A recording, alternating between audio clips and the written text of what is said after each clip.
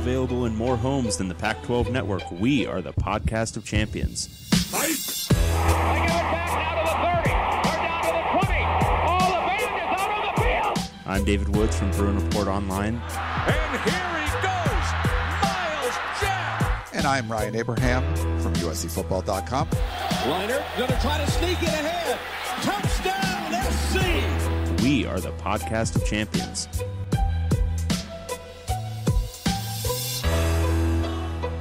Welcome, everyone, back to the podcast of champions. I'm David Woods from Bruin Report Online, the UCLA site on the 24/7 Sports Network. And I'm Ryan Abraham from USCFootball.com, the USC site on the 24/7 Sports Network. And together we are the podcast of champions, talking all things Pac-12 football. We got a Bay Area-centric show for you today.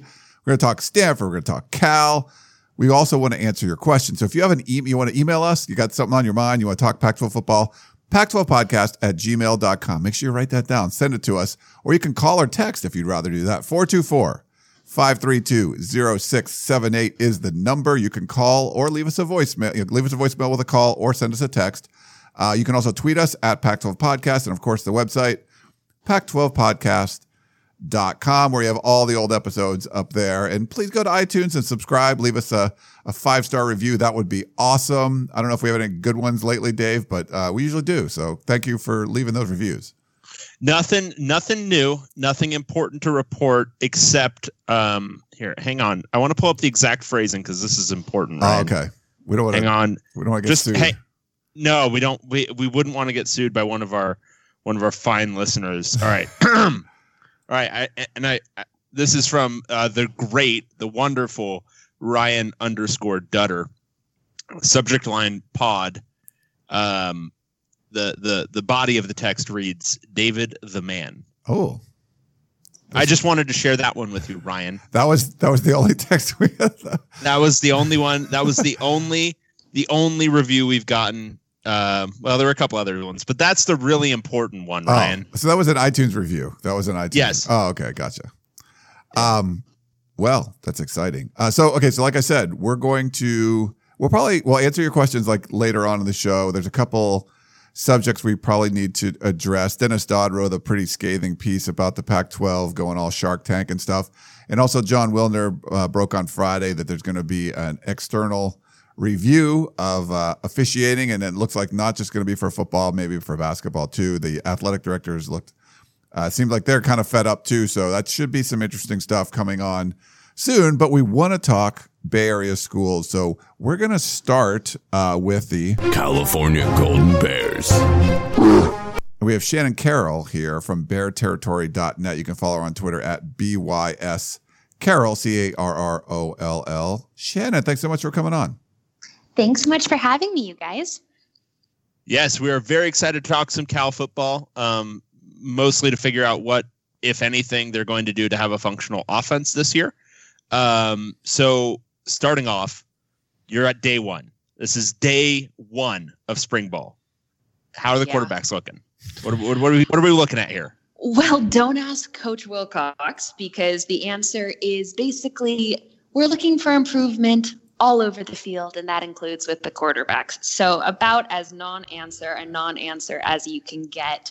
The room is pretty small. You've got 4 guys in there right now, and you're really looking at 2 guys at the moment. Chase Garbers, who was started most of the games last season. That was just such a weird, wonky situation that it still, makes me run around in circles trying to figure out what in the world was going on. And then Devon Modster, who I'm sure you guys are pretty familiar with down there. Oh yeah. Modster transferred out of UCLA. I think it was midway through the season last year. Went to a JC, and now he's at Cal. So he's immediately eligible, correct? Yeah, he's immediately eligible. And it's funny, if you talk to Cal football fans, most of their memories of him are not pleasant, because he beat Cal in a game that kept the Bears from a bowl game. So they're kind of, so it's kind of funny seeing him now wearing the Cal uniform, being like, sorry, I kept you guys from that last game, but now we're all teammates, and it's all fine and dandy. So those are the 2.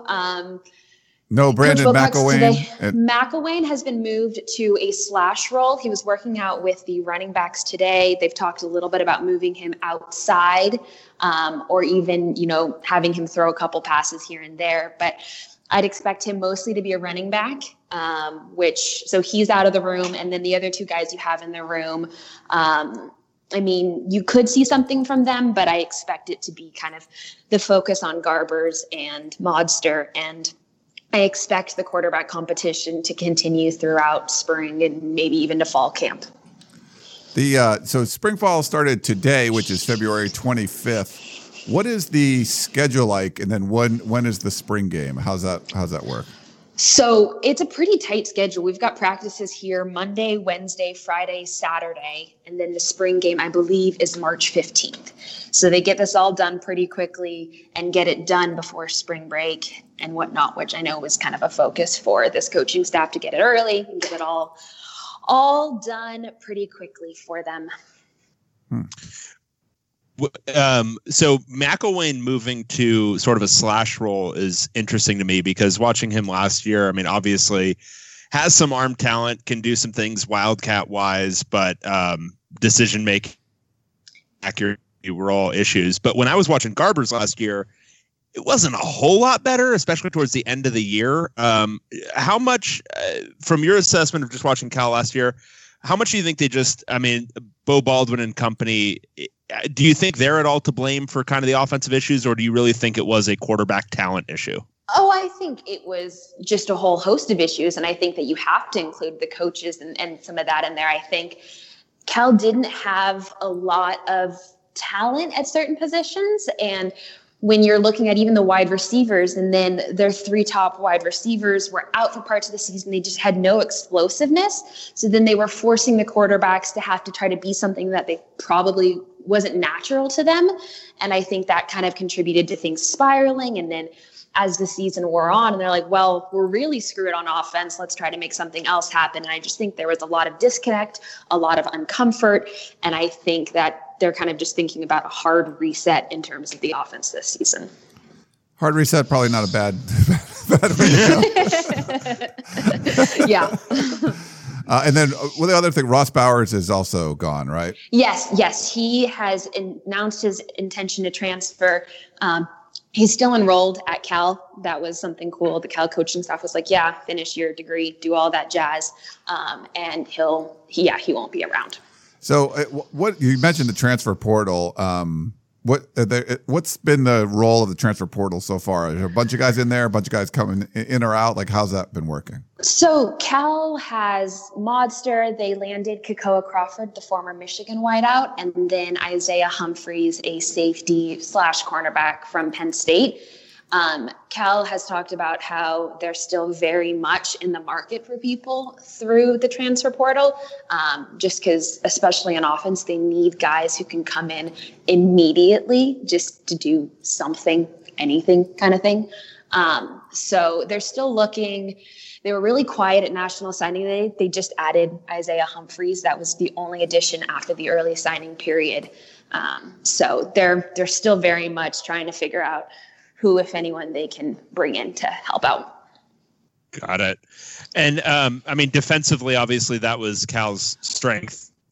Yeah. Last year, I think by S&P Plus standards, had the second best defense in the Pac-12 last year after Washington, and kind of a similar type defense to Washington. When you're looking at what they have to replace this year, where are the pain points? What are they looking to see emerge this spring? I know up front it seemed like they lost a little bit. What do you see as the main positions where they need to find some answers? In terms of defense, they're looking pretty set. They really lost Jordan Kanashik, whose loss will be felt deeply just because of what he brought to the team on the field and just who he was off the field in terms of his leadership. He was the last guy in the locker room. He was always watching film, very cerebral. And that was a really good balance to kind of the wildness of Evan Weaver. And so his loss will be felt. They did land Coin Dang, who was considered one of the top outside JUCO linebackers in the country, and they're actually using him as an inside linebacker. And even though his body type doesn't really seem like an inside linebacker, they seem to really like the way that he kind of fills that Jordan Knoshik role. On the outside, Alex Funchess is gone. The funny thing, and you know, Alex Funchess is awesome. The thing that is great is that Cal gets back Cameron Good, who before last season, if you had asked me who Cal's best player was, I would have said Cam Good. And then he got injured for the season in the very first game. So it's one of those what if situations, like what could Cal's defense had done last season if Cam Good had still been around? And then they lose someone up front. So the losses really aren't felt. I mean, they have guys who can step into those roles immediately and make a difference. So I don't expect there to be much drop off for the defense next season. What overall, you talk about some of the losses, Shannon, who do you think were like the biggest losses coming off the team just overall? I mean, in terms, probably Jordan Knoshik, just because he was such a good player. He was such a good teammate. He was one of the leaders on the team. And in that regard, Pat Laird too, just because of who he was on the field. I mean, he's one of the world's just good guys, and just so beloved by everyone. And the running back room is looking a little sad at the moment. So his loss will probably be felt pretty strongly there. And then kind of on the flip side of that, when you're talking about potentially impact guys who we don't necessarily know about yet, could be freshmen, could be incoming JUCO guys, could be guys who just didn't play a lot, who are like, you know, 3 or 4 names that people should be watching out for. In terms of guys who are coming in now, I would say the 2 names to really look at would be the 2 incoming wide receivers who aren't here this spring, but will be here summer and fall. I mentioned Kakoa Crawford, and the other is Trevon Clark, who is from, I believe, El Camino College. And so just because of the way things are right now at wide receiver, I think those are 2 guys who can make a day one impact because they kind of need to be able to make a day one impact. Another guy who Cal football fans probably know, but everyone else might not know, is Travion Beck, Cal's nickelback, who is absolutely not lacking for confidence.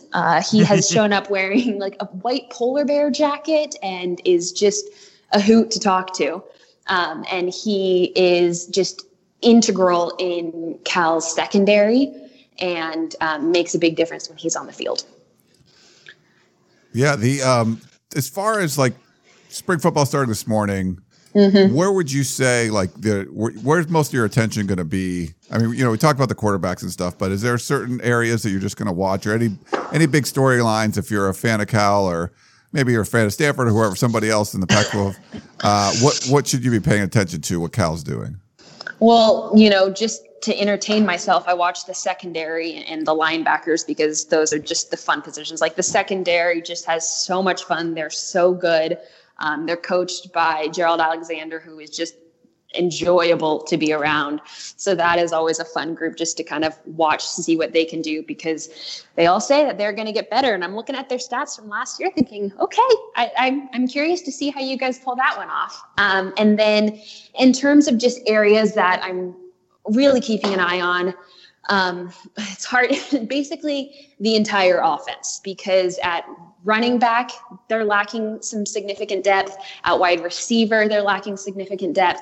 They've got 4 guys right now in the tight end room. And then quarterback, who knows what's happening. So there just are a whole bunch of questions circling around what the offense can do. Can the offense do anything? And those are kind of what I'm hoping to see develop over the next couple of weeks and get some semblance of an answer, because right now I've just got question marks. What's the mood of the fan base about Justin Wilcox and the job he's done through 2 years now? Because I know when Cal was doing really well under Tedford, it was very offense driven. Wilcox hasn't necessarily been able to figure out the offensive end at all. But the defense is obviously elite. Where does the fan base kind of stand on Wilcox through 2 years?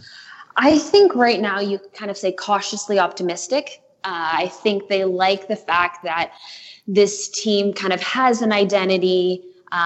More fans seem to be turning out to games. There seems to be kind of like, okay, well, we're better. We've got some guys. we're hopeful toward what next season could bring.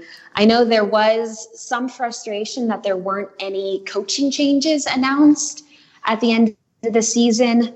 There was some restructuring. So offensive coordinator Bo Baldwin is now also the quarterbacks coach, which means former quarterbacks coach Marcus Tuiasosopo is now the tight ends coach.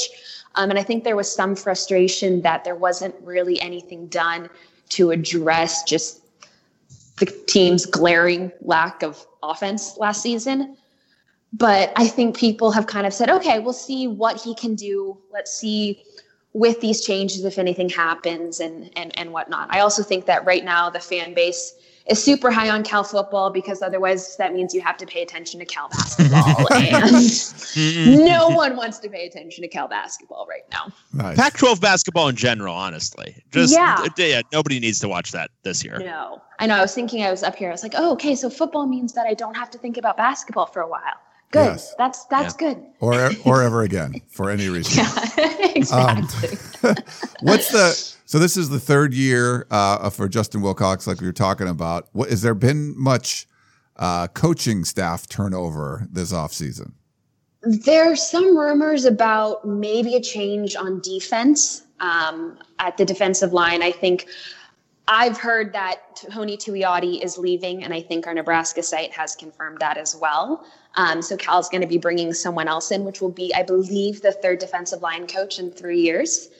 But Peter Sermon, Tim DeRuyter, Gerald Alexander, on the defensive side of things, it's stayed reasonably steady for them. What's the relationship between Tim DeRuyter and Wilcox? How do they mix up kind of the defensive? Because I know Wilcox is a defensive guy, and he certainly probably wants to put his stamp on things. Does DeRuyter have pretty much full control over the defense? Is there input from Wilcox? Do you have any idea what that relationship's like? I think that Wilcox has given DeRuyter a lot of freedom to kind of do what he wants with the defense. But I also think that Wilcox, because he knows defenses, because that's what he's there for, is not afraid to be like, hey, let's look at this and work more on this and kind of develop into this. So I think it's heavy DeRuyter with a good dose of input from Wilcox. Because it's interesting for, a former guy to maintain as a DC for a youngish head coach for that long without being, somewhat at odds if they're on the same side of the ball. So it's maybe that's a sign that Wilcox is a pretty good manager of people. Yeah, I think he is. I think just in terms of you hear the other staff talk about him, he's not someone who is going to micromanage. He kind of lets them go, do their thing. He feels like he's brought in the right guys to do this, so he doesn't want to, have too many hands in the pot, and he just kind of is there to make sure everything goes smoothly. Last thing for me, Shannon, want to talk about the recruiting class a little bit. Nationally ranked number 42, came in number 7 in the Pac-12. 7 linebackers, I believe, in this class. Yeah. So, they needed some help on defense, not on the offensive side. But 10 players from California, 6 from Arizona, and 5 from Texas. That might be some of the DeRuyter stuff there. Yeah. With his ties to Texas. But what did you make of the recruiting class overall? I really like the class. I don't think it's a flashy class. I don't think it's a class where you're expecting a whole bunch of guys to make, a day one impact. But I think they've got guys who really fit the system, especially on defense. Talking to them, they fit that kind of gritty, have to prove it, have to earn it mentality that Cal has really been developing.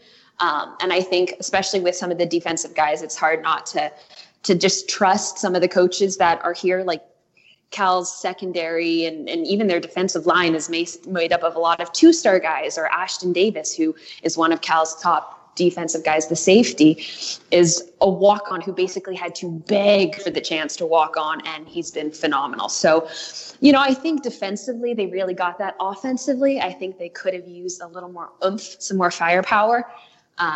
But I think they tried to address that with the bringing in of transfers and whatnot. And I don't think that's necessarily sustainable, but I think that gives them a little jolt that they might need right now. Do you think they're going to be continuing to be active on the transfer market coming out of spring ball? Do you think they're still going to be looking?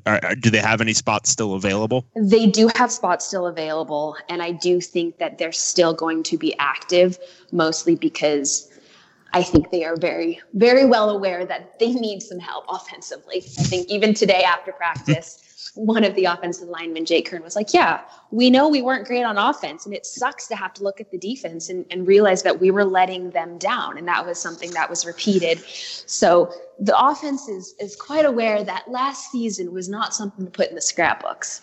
All right. Anything else, David? I think we Nope.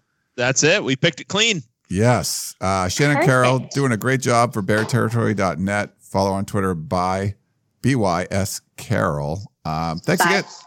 Yeah. Thank you, guys. Thanks so much, Thanks, Shannon. We Shannon. appreciate it. Bye, you guys. Okay, David. So we got some Cal knowledge.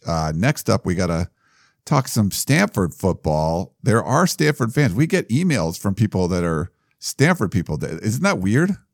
It's bizarre. It's bizarre because you think those Stanford folks, they'd be focused on so many more important things like their stock portfolios, all sorts of stuff like that. And if they are, they're probably interested in Robinhood. Oh, Ryan. very good. Yes. Did you know that Robinhood is an investing app that lets you buy and sell stocks, ETFs, options, and cryptos, all commission free? Interesting. Yeah, that's cool. While other brokerages charge up to $10 for every trade, Robinhood doesn't charge any commission fees, so you can trade stocks and keep all of your profits. Plus, there is no minimum deposit needed to get started, so you can start investing at any level. The simple, intuitive design of Robinhood makes investing easy for newcomers and experts alike. View easy-to-understand charts and market data and place a trade in just 4 taps on your smartphone. You can also view stock collections, such as 100 Most Popular. With Robinhood, you can learn how to invest in the market as you build your portfolio, discover new stocks, track your favorite companies, and get custom notifications for price movements so you never miss the right moment to invest. Robinhood is giving listeners of the Podcast of Champions a free stock like Apple, Ford, or Sprint to help you build your portfolio. Sign up at champions.robinhood.com. That's champions.robinhood.com. Wow. Great read, David. And you just, meshed it in with our Stanford talk. That was well done. It was beautiful. And I had a different idea when I was going to start because we were leading out of Cal. So I was going to say, hey, Cal's invested in getting a good offense. What do you want to be invested in? You gave me Stanford. And you know what? I ran with Stanford. And I don't know if we know that Cal's really invested on getting a new offense. Shannon's invested in the idea that they're invested. And that's important. That is very true.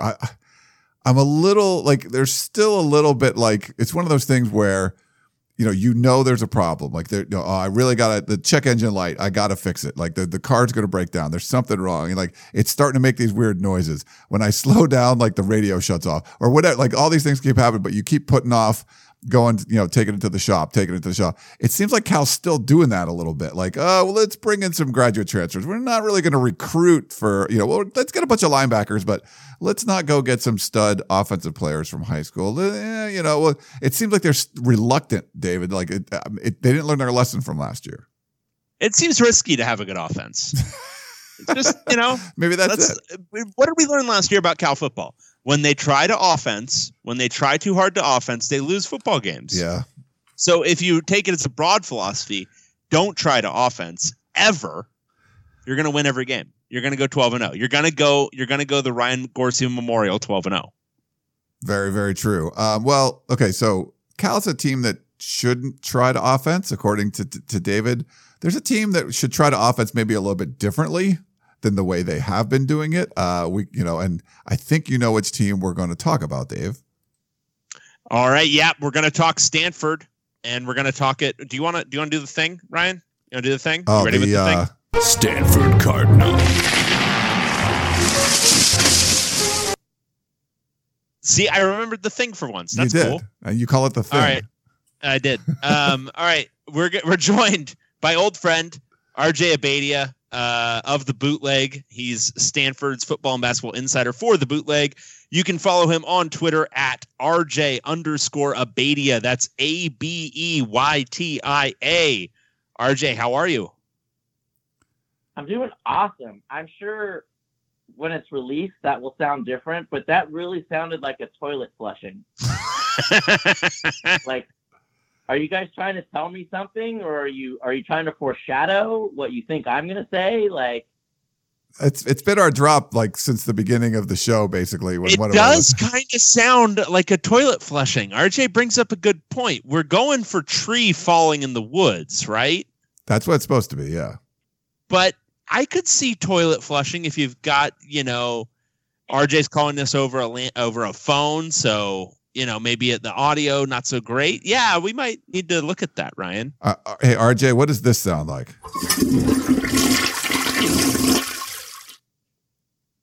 That sounds like a normal night at the Abraham household.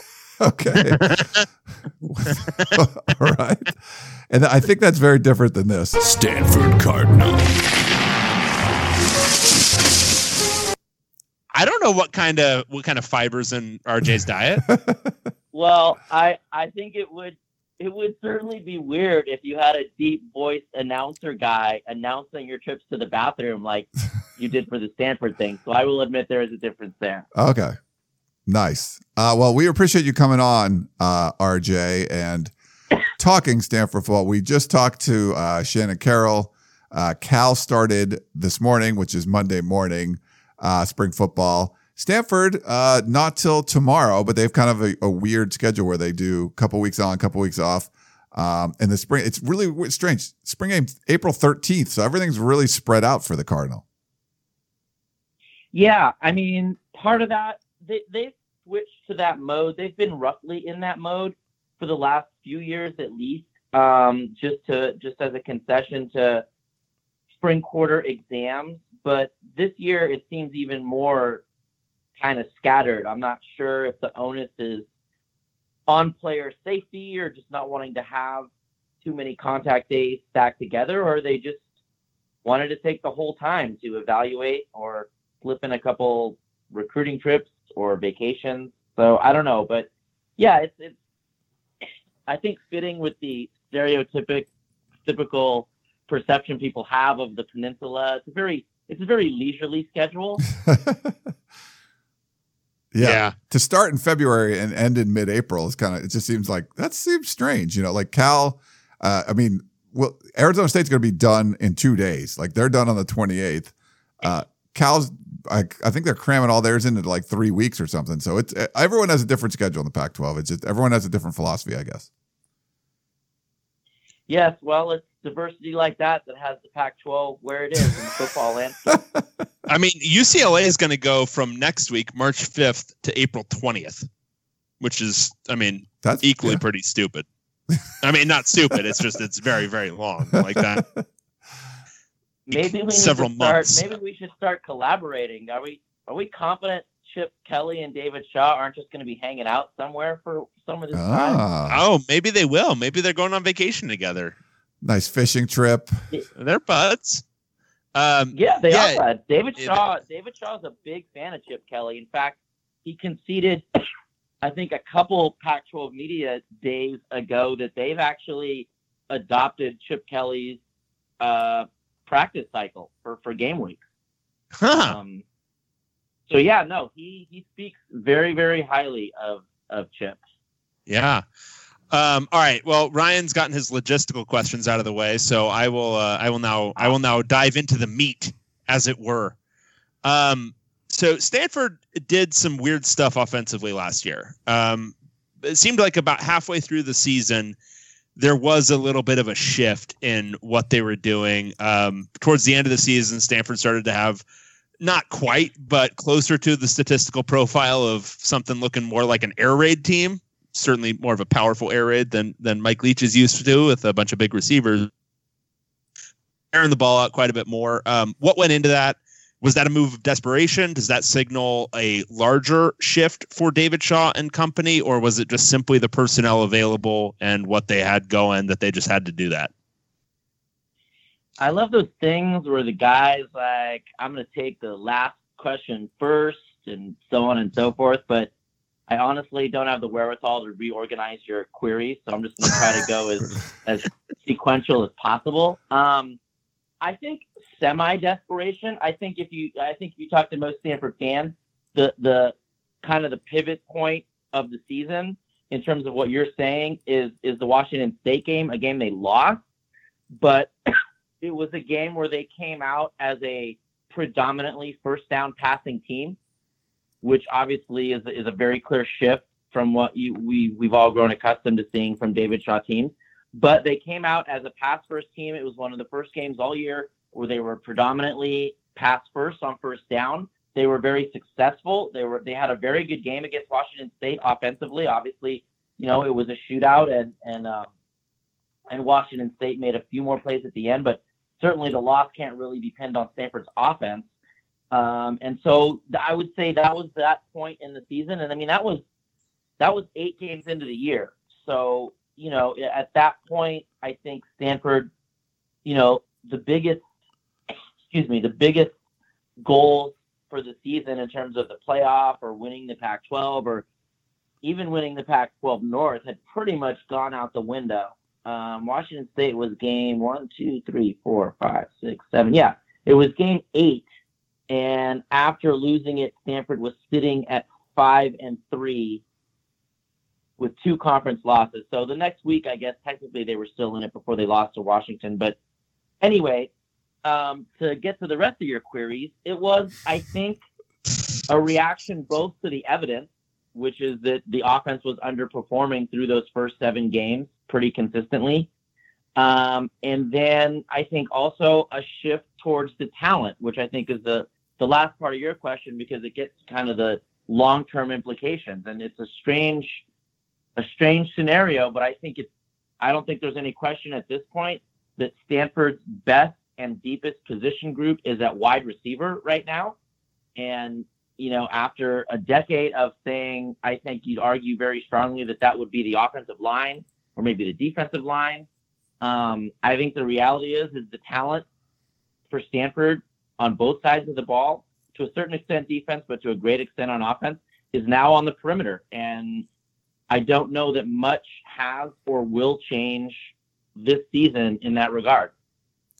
RJ, for the coaching staff, I think it's David Shaw's 8th season. Has there been much turnover as far as some of the coaches go? No, there hasn't. He, one of his favorite pet phrases is stability equals success. I'm happy to entertain interpretations or evaluations of that theory, but as far as the big guys on the staff go, no. We got word that Tyron Reynolds had a conversation with South Carolina, I believe, during the offseason, but that didn't really go anywhere. And it seems like Stanford is expecting all of its key position coaches to be back. Obviously, the big question mark is not with a position coach. It's with the Kissick family director of sports performance, Shannon Turley, who in Earth terms is the strength and conditioning coach for the football team. He actually oversees the strength and conditioning coaches for the rest of the Cardinal teams, actually. So he's a very big part of the Stanford coaching staff. As we mentioned before we went on, I tweeted out, I think a couple weeks ago, he's been put on administrative leave, and I am not ready to confirm that anything further has happened, but I'm hearing that it is unlikely at this point that he's returning. And in fact, that decision may already have been passed down. Again, not confirmed at this point. But anyway, he's not there. And that leaves Stanford in a very interesting position at the moment. They currently have no head strength and conditioning coach. They also have no current head football trainer. They had a guy who was there for, I think, over a decade. He worked with Shannon Turley. He worked very well with Shannon Turley, and he left 2 seasons ago. They had an interim guy. They had a replacement guy come in for a year. He left last spring, and Stanford went with Emily Montana as the interim trainer for the football season that just concluded, the 2018 season, with the understanding that there was a search and there would be an ongoing search for a new head athletic trainer. And it gets semi-intriguing, I would say, certainly because Stanford had a lot more injury misfortune the past year. I don't think you can lay that on the feet of Emily Montana or any specific trainer or anything like that, but there's certainly been instability at those positions. And when you're talking about football, any game where, injuries and medical and health is such a huge part of everything, it's a weird state that Stanford finds itself in, made even more complicated by the fact that Shannon Turley was, from what I've heard, a big part of the committee trying to hire a head football trainer, because whoever that person is going to work hand in hand with the strength and conditioning coach. And now that there may not be a strength and conditioning coach, I don't really know what that does in regards to the search. So, it's not, I wouldn't call it a sensational type headline, but I think behind the scenes, in some very, very important regards that I think you both can verify with the teams you follow, there's some uncertainty and some instability there that I think has some people concerned. Yeah, and depending on the program, the head strength and conditioning guy specifically for football, and I think in this case, without the kind of head football person, Turley was probably taking on some of that role. They can have almost a second only to the head coach impact on the program, just from instilling culture, like all the weight room stuff that happens in the off season. That's dictated by strength and conditioning. So obviously a huge impact from that standpoint. Can you share anything about what, if anything, caused the administrative leave, or is that just kind of under wraps at this point? So again, there isn't a lot of hard details. It's not been confirmed whether or not it was a singular incident or if this was the accumulation of a number of incidents. It's my understanding that there was, a player, at least one player made a formal complaint.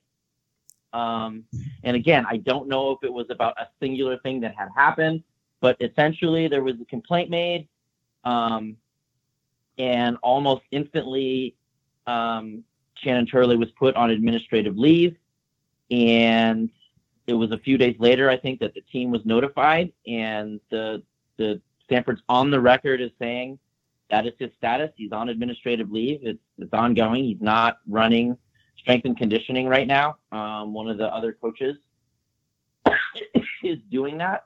But to speak to your comments, David, yeah, I think in Stanford's case, it's very much how you described it. First of all, David Shaw, I want to say it might have been 2 years ago, went on the record and basically said what you were saying, that, from April to August, it's basically Shannon Turley's program.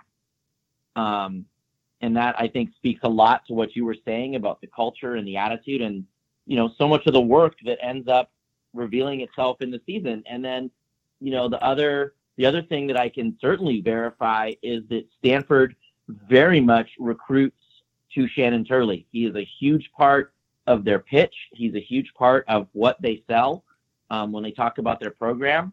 And players, there's no shortage of players who have told me that their best and most meaningful coach relationship was with Shannon Turley. So he's clearly an important person in the program. There is also talk about how when Jim Harbaugh left, he made a strong pull or push to get Shannon Turley to go with him to Michigan, and Stanford, in a way that Stanford doesn't always do, stepped up and did what needed to be done to retain him. So yeah, I mean, it's very difficult to talk about Stanford certainly right now without talking about Shannon Turley, especially, with some of the things we were talking about with the way the identity of the team is changing and kind of the way the program's changing right now.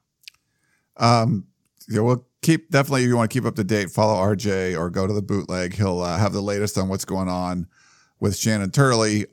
Certainly been a big part of that program for a decade or so now. Looking at the team, RJ, what would you say some of the biggest losses are? We know like Bryce Love is gone, JJ Arcega-Whiteside, but what, I mean, you can talk about those guys too, but who else would you say big losses for this team? Well, I think if you're going to look somewhere, I think one place you definitely want to look is inside linebacker.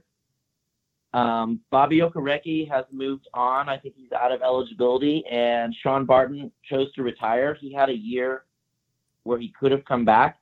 So Stanford does not have a lot of experience at all at inside linebacker. And obviously playing a 3-4 defense, those are two really important spots on the field. And so I think that is a place to look at for sure. Maybe a little bit less celebrated, but Jake Bailey, Stanford's punter, who is, kind of an all-conference, borderline All-American guy, leaves. So they're going to have to find an answer there. And you normally wouldn't get too excited or too intrigued by that, but I think David Shaw's, love affair with the punt kind of necessitates that you have somebody good back there and you kind of pay attention to who's going to get that job. And then, I think tight end, they lose Caden Smith, but I think there's still a strong group there headed by Colby Parkinson.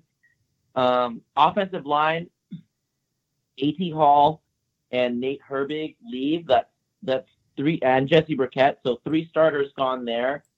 I think there's some optimism that the offensive line is going to be in a little bit better position in terms of depth, but obviously you're going to have 3 starting spots filled this year. So offensive line, inside linebacker, I think, and then also safety. I think it's not clear at this point who's going to step up and play safety, and can they do it at a level that was frankly lacking for last year.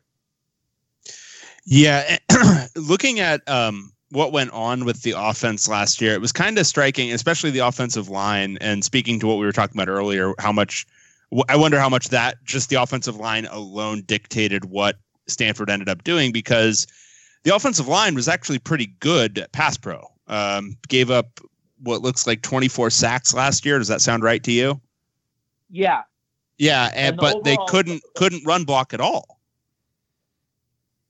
Yeah, I think that assessment is very much in line with both the eyeball test and the numbers. I mean, that was it. And obviously, and again, it's one of those things where you had Kevin Carberry coming in as a first-year offensive line coach, replacing Mike Bloomgren, and it's to a certain extent, it certainly kind of is his responsibility, or his, along with Tavita Pritchard and David Shaw, to kind of get that running game going, and they just could never do it. The onus last year in spring and last year in training camp was on pass protection, so it's not like the results to a certain extent didn't show up the way they intended. I mean, they wanted to be better at pass protecting. I think they didn't think they were going to have to be the kind of passing team that they were. Because they were returning Bryce Love, and it would have been silly to come out playing air raid with Bryce Love around. But it was clear pretty early, I would argue as early as the San Diego State game, which was a season opener, that this team wasn't going to be able to run the ball and impose its will on people the way that it had in the past. And so I think a part of it was Stanford couldn't find a reliable scheme. They couldn't find a reliable 2 or 3 anchor plays. I think for years, even, opponents, fans of Stanford's opponents could pick out their kind of that power running play with the pulling guard. I mean, they ran it seemingly interminably to the point that you could pick it out, right? Mm-hmm. And I think there was no play like that for Stanford, and there hasn't been for a couple years. And I think that all kind of went into what you saw, which was a team that did have KJ Costello, who had a fantastic year last year as a starting quarterback. I think in every meaningful way, he was basically the second best quarterback in the conference last year. He stepped up his numbers against pressure. He stepped up his numbers against the blitz. His yards per attempt were up. And so, it's just a combination where you just kind of look at, well, number one, this isn't working, and this thing is, we're just kind of going to have to go and lean that way. When I have one other follow-up about the offense, because I think it's interesting looking at Tavita Pritchard as offensive coordinator. What level of responsibility did he actually have over the offense? How much of it was David Shaw's baby? How much of the shift mid-season or soon after mid-season was Shaw? Was it Pritchard? And is there any pressure or any, fan base unrest, from the 10 or so Stanford fans about the job Pritchard has done so far, compared to, kind of the previous offensive staff there? Just kind of interested to hear what his impact has been and what the assessment is so far of the job he's done. Well, I think the front group of questions kind of muddies the last group. I think David Shaw, and this is actually something that's gone back to the Harbaugh era as well. They, unlike I think a lot of other schools, the question of who calls the plays never gets a direct answer. And I know, that was very much a storyline with USC football, but there was never a point, I think, where no one had any idea. Well, and the answer with USC is no one. The answer with USC is no one calls the plays. Well, I think it's Dan Weber, but whatever. It's a magic 8 ball or something. Exactly. But no, it's a thing where I think David Shaw, the best as we can piece together, David Shaw calls the red zone plays. And then it's some kind of a whirling, mystical, formula to Coca-Cola process where there's input from Tavita Pritchard in real time, obviously Kevin Carberry, and before him, Mike Bloomgren from the run game side. Supposedly tight end coach Morgan Turner had his say. So it's just this conglomeration of stuff. So back to your original point, as far as in-game, it's not totally clear what Tavita Pritchard's impact is necessarily, because we don't really know on a play-by-play basis what was coming from him and what wasn't. I think there's certainly some hesitation from the fan base. I think that's certainly something that goes without question. And I think it applies to both Coach Shaw and Coach Pritchard and kind of the whole offensive staff, because I think just when you step back and look at the bigger picture, this is an offense that I think you could argue for the last 2 years has underperformed relative to its talent. And certainly I think you'd make that argument about last season. And so, I guess maybe the safest thing to say would be that the jury is out. But it's interesting. I mean, it's hard.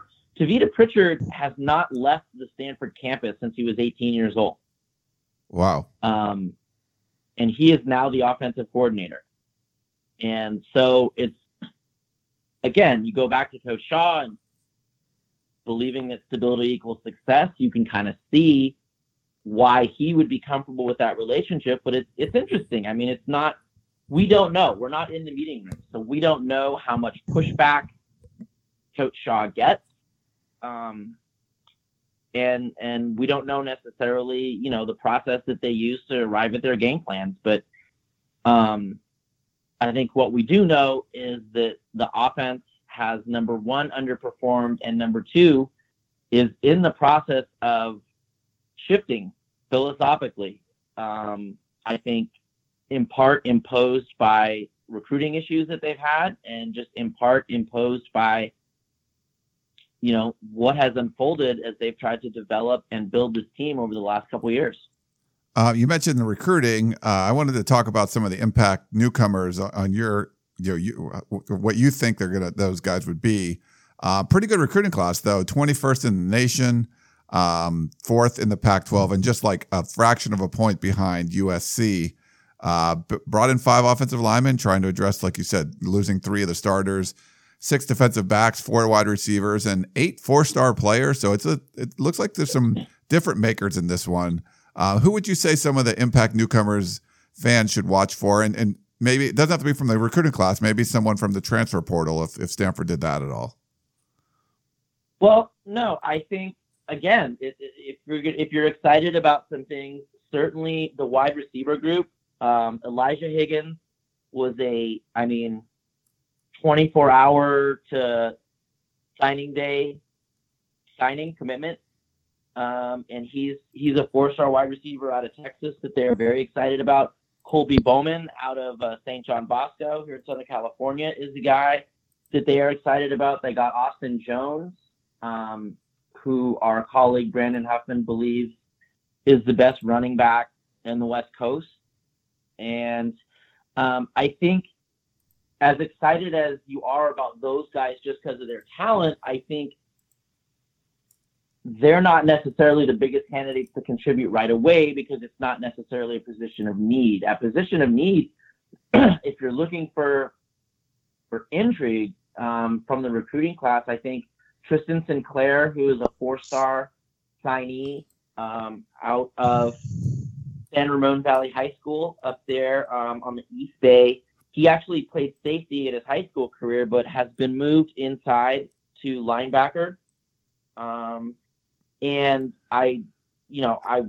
Stanford, it's very, very difficult to get on the field as a first-year player at Stanford. But that position group at inside linebacker is in a state right now that it's not out of the realm of possibility that he gets on the field. I also think Stephen Herron Jr., who's a 4-star they got out of Louisville, Kentucky, a guy they flipped from Michigan, which is something that always gives them no shortage of joy inside that building. I think he's a guy who could find his way out onto the field early. As far as offensive line guys go, Branson Bragg, I think out of that batch, they signed, like you said, they signed 5 guys. I think they're very high on the guys they signed, but in terms of being ready to throw them out there this year, I think out of that group, it's probably Branson Bragg that you're looking at. And so, yeah, I'd say that's where it is.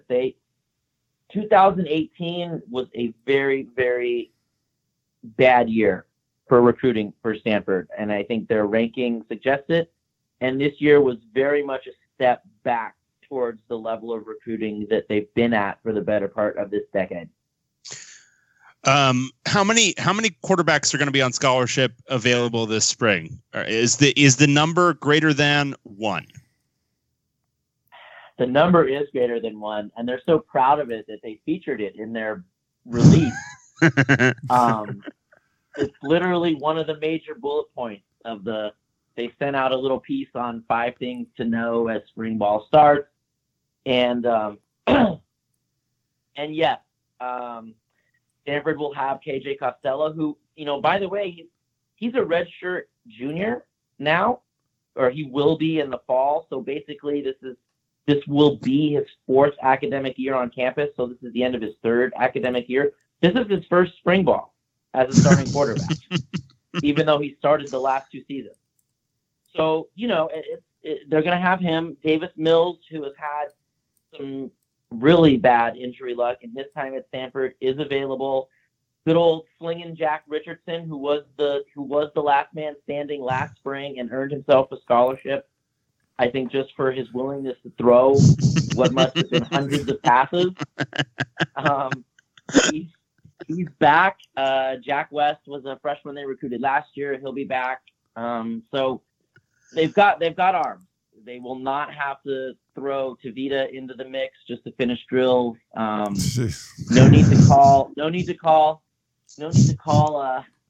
David's forever nightmare-inspiring Kevin Hogan, which they did last year. They literally brought him back to throw some balls out there. So yeah, all the drills will be fully manned. So that's exciting. Wow. Turning a new page here at Stanford for Stanford football. Stanford always does everything differently. How has the transfer portal impacted Stanford? Has there been players going into the portal? Has Stanford recruiting players out of it? Or is it just like off limits? Stanford doesn't do things like that. It's pretty minimal. I think the biggest name to find his way in the portal going out was Reagan Williams, fullback. But, again, it's just kind of a weird thing. I think in years past, that might have been more of an attention-grabbing thing. But with the way Stanford plays now, I don't know how featured the fullback is going to be moving forward. So that really wasn't that big of a deal. There was actual interest with Jalen Phillips, believe it or not. And obviously, you saw how that turned out, so it never really got that far. But there was some mutual interest, or at the very least, some mutual correspondence there. But I think that's about it. It's, the transfer portal, like you said, first of all, Stanford does things differently for sure. But also, getting in academically as a transfer is actually as difficult, or probably even more difficult than it is getting in as a high school graduate. So, that no matter how big the portal gets, I think the available and eligible guys is never going to be a very big number for Stanford. I have one more question. It's kind of a broadish one about the Stanford program and kind of the trajectory at this point. You got last year, they went 9-4, a year before 9-5, a year before that 10-3, 2 years before that 8-5. By any reasonable definition of Stanford football, these are great seasons. But of course, we do not live in reasonable times. We live in the decade where Stanford has been freakishly dominant, at least through the first half of this decade. Do you think the coming season or the next coming seasons represent a pivot point for Stanford? Do you think it's possible for Stanford to get back to the level of early Shaw and late Harbaugh? Or do you think they're just going to kind of mosey around at this level where they're winning the occasional Rose Bowl every, 4 or 5 years, but maybe not getting back to that level of dominance? Well, I would definitely say that the next season or two is going to be incredibly pivotal. Great word. Ooh, like it. That was great. Yeah, no, it's terrific. And a sign of that Stanford education when you make up words. Yeah, they're all cringing. I get it. I mean, that's not even, you don't have to shame Stanford. My elementary school teachers would be not happy with that. But anyway, no, this is a huge moment in the David Shaw era. I don't think there is any question about it. And you kind of summed up kind of I think the internal conflict that most Stanford fans have lived with over the past decade, which is, on the one hand, this is unquestionably the golden age of Stanford football. It's not even close. I mean, the program is 120, I think this is season 124. There is nothing anywhere close at any point. Leather helmets, single wing, whatever have you. There's nothing close to this era. It is unquestionably the best it has ever been at Stanford. And at the same time, I think you can look season by season and argue that an awful lot of these years, some bigger opportunities were left on the table, I should say. I think you can go back as far to the 2014 team, which really underperformed when you look relative to the talent that they had on that team. The 2015 team, which was the last Rose Bowl winning team and had a fantastic season, won the Pac-12, won the Rose Bowl. I think you could even look at that season as one that, if there was going to be a year that ended in the playoff, that probably should have been it. And then the last 3 seasons, I don't think there's any question that this team, they haven't fallen off a cliff. They haven't been categorically bad. Like you said, we're talking about 9 and 10 win seasons. But there has been a sense, I think, both on the recruiting front and on the field that opportunities and kind of the next rung of achievement has eluded them. And so to answer to the final question, can they keep it up, or can they get back to, winning the Pac-12 or being at that level and kind of at least threatening for the college football playoff? Yeah, they can, because it's been demonstrated at this point that there is a path to consistently recruiting well at Stanford.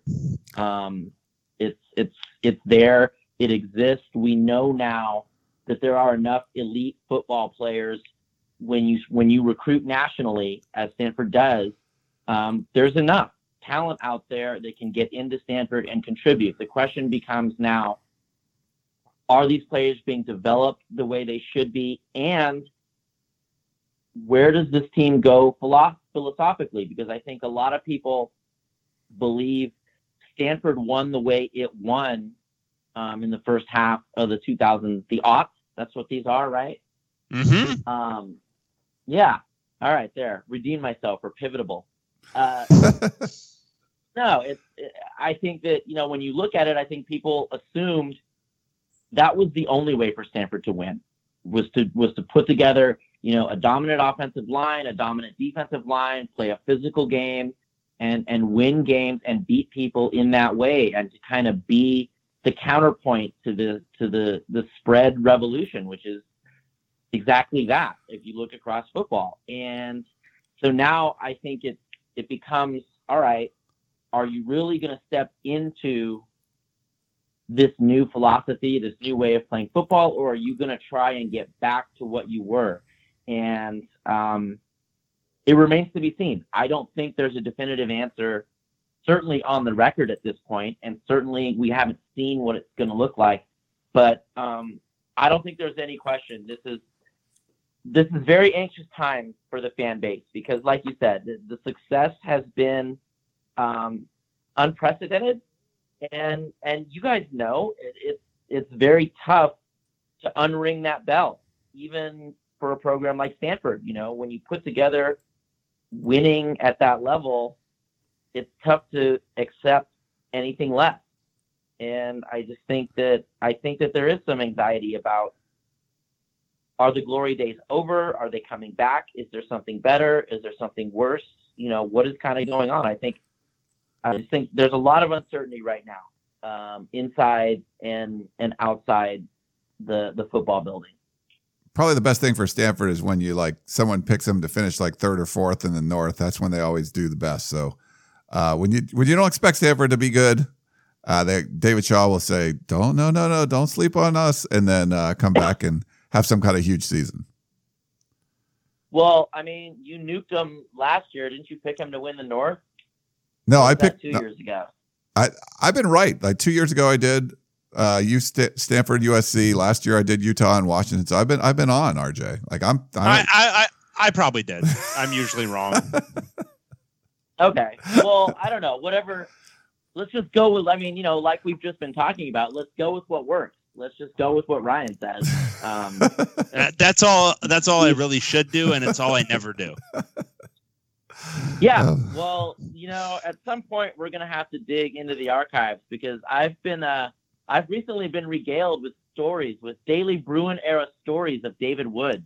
Oh God. I want to read those. That I think the Podcast of Champions fan base would certainly love to hear about. Oh God. Yeah. From whom? Yeah, that was my reaction as well when I heard the story. Oh my God. That sounds great. Yeah, we need to get some of those on there. That'd be brilliant. Suddenly my body breaks out in cold sweat.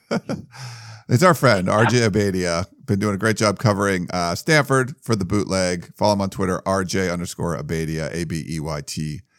RJ, thanks so much. It sounds like you're about to die, so we don't want to keep you on too long, but thank you for coming on and sharing some thoughts. Pleasure as always. I'll try to survive at least long enough for the next podcast. Thanks, RJ. All right, so we knocked out two schools today, two programs, the Bay Area schools, talking with Shannon about Cal and then RJ about Stanford. So good stuff there. Hope you guys enjoyed that. We do have some questions we wanted to get to, but there's a couple stories from some of our national writer friends that cover the Pac-12, and we know John Wilner, and he's been doing a great job with this. Dennis Dodd came out, I think it was, sometime last week, and it was a pretty scathing story, I guess you could say. It was more, I think it's a really good recap. Like if you weren't sure exactly what was going on, he would go into the John Canzano stuff. He would talk about, all the things that John has been kind of reporting on, just more of a kind of putting it all together. And I think it's one of those things that you could hand around, you print it out and like, hand it to your friends. Like, hey, read this. This is crazy. Or, email it to people or whatever. And I think it was a good summary of everything bad that's been going on in the Pac-12 schools, but, centered around if they sold equity in the conference, what it would mean, how much would it mean for the schools, how that would work. Would it really, is the Pac-12 really evaluated as a multi-billion, I think it was a $5 billion company or something like that, because basically they were going to give 10, I think it was 5 billion. Yeah. Cause it was 10% they were going to give away or sell or whatever to, some outside investor that would, a 10% stake at $500 million. That would mean that's, the assessment of what this, the conference is worth is $5 billion, but that's more than I think it was the Big Ten and, the SEC and stuff like that. So I think some of the numbers could be a little fudgy. And then when you break it down, like how much more money does that mean for each school when you're breaking it all up? And, it's kind of similar to what these other schools in the SEC and the Big Ten are already making now. The media rights deal, like $31 million in media revenue last fiscal year for Pac-12 schools, but it's $19 million less than like what the Big Ten got, or $9 million less than the SEC. And then, if you're in the Big 12, it's closer, but if you're Texas or Oklahoma or some of the bigger schools, they get a bigger take because they control their third tier rights, where all the Pac-12 schools don't. So all the numbers kind of be a little bit different. But I think it's a really good summary. I'm not really sure this sort of model is going to work.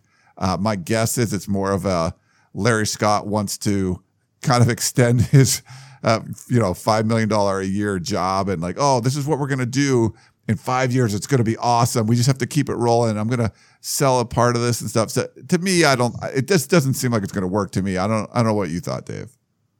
Yeah, I think it's super dumb. I think it's short-term thinking from him.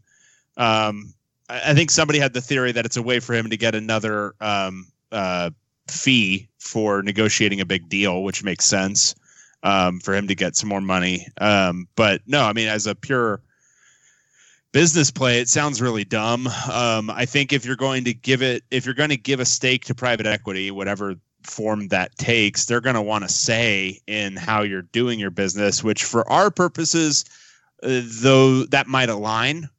We want to watch more football and basketball because that's what we're interested in. And that's probably what they're going to decide is most profitable, I would think, in the short term anyway.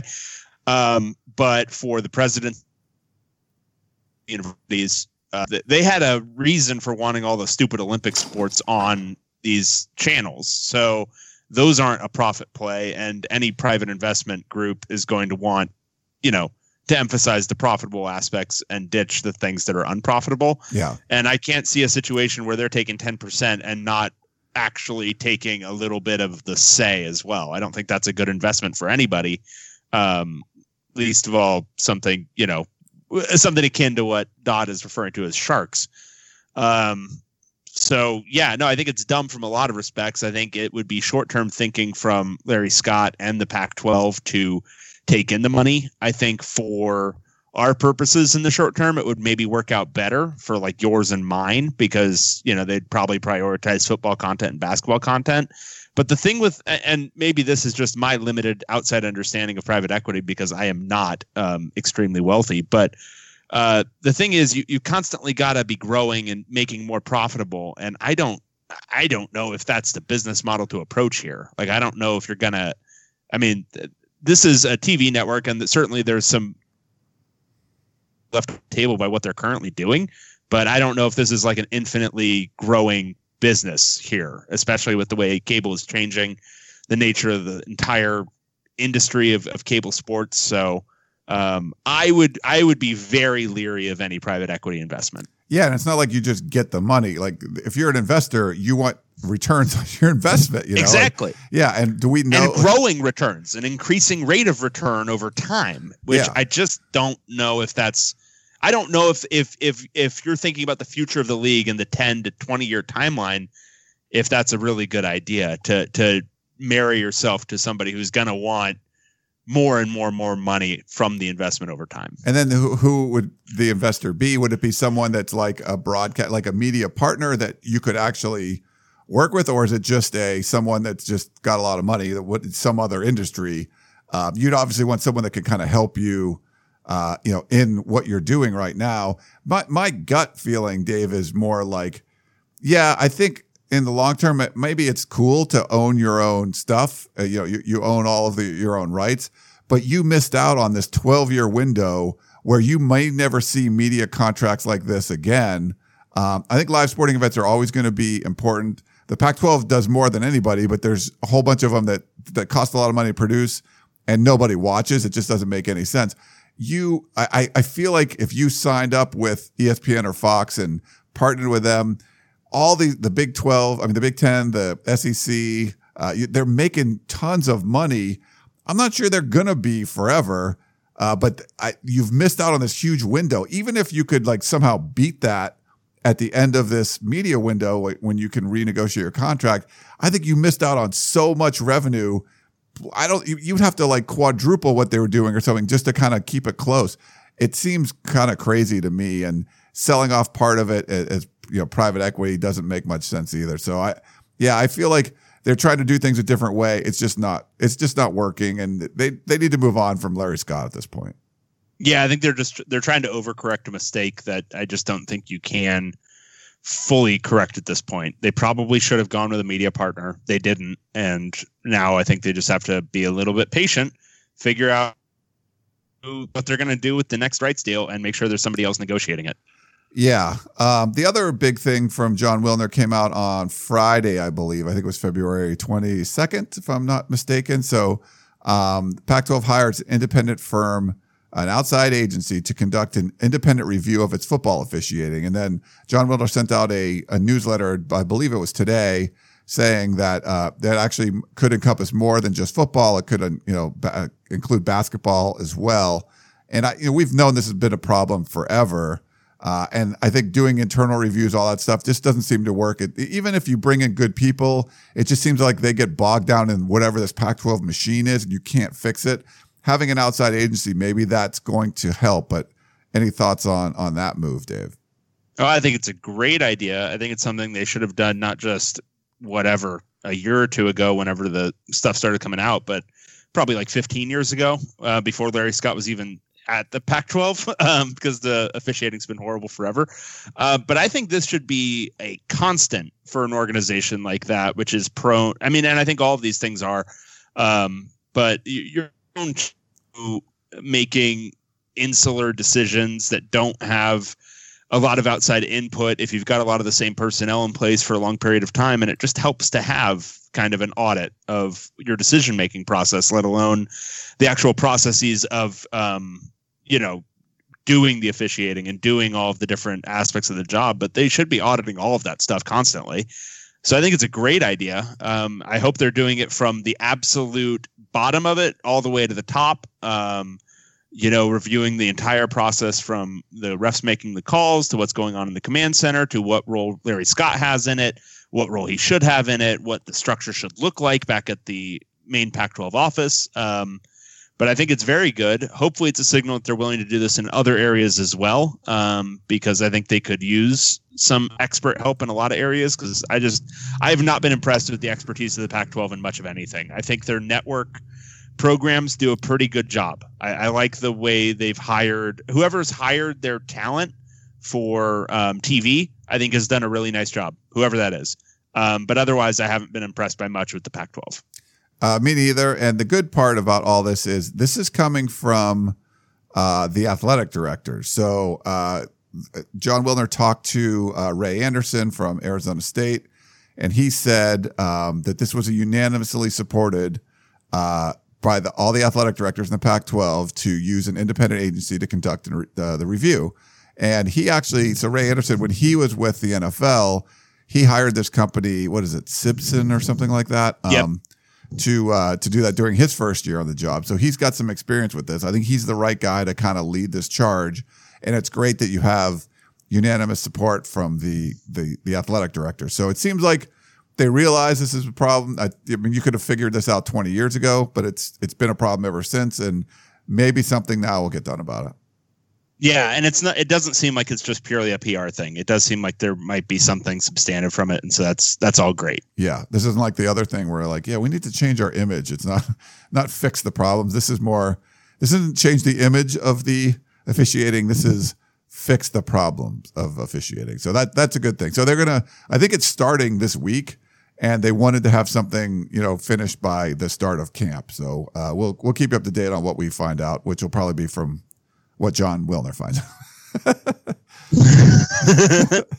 We'll tell you what John. We do a lot of independent research here at the podcast. We'll get John on. Yeah, John loves coming on the show, so we'll talk to him about it too. Look, you want to ask us about insurgencies in Southeast Asia in the 1950s and 60s? We're your guys. You want to ask us about our area of expertise purportedly on this podcast?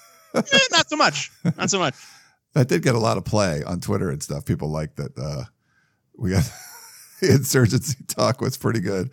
I'm always down. Always down. All right, we're into questions now. Yes. Yes, I think there's a text. I think there's one text we got to get to. Is that right? Yep. We don't have a name because we never do. Regarding college guys you love to talk to, I always imagined that Jerry, quote, the hair, Neuheisel would be a funny dude. Also think that Olawale Bedeku would be interesting as hell, the amount of history that man has lived. That's because Bedeku is super old looking.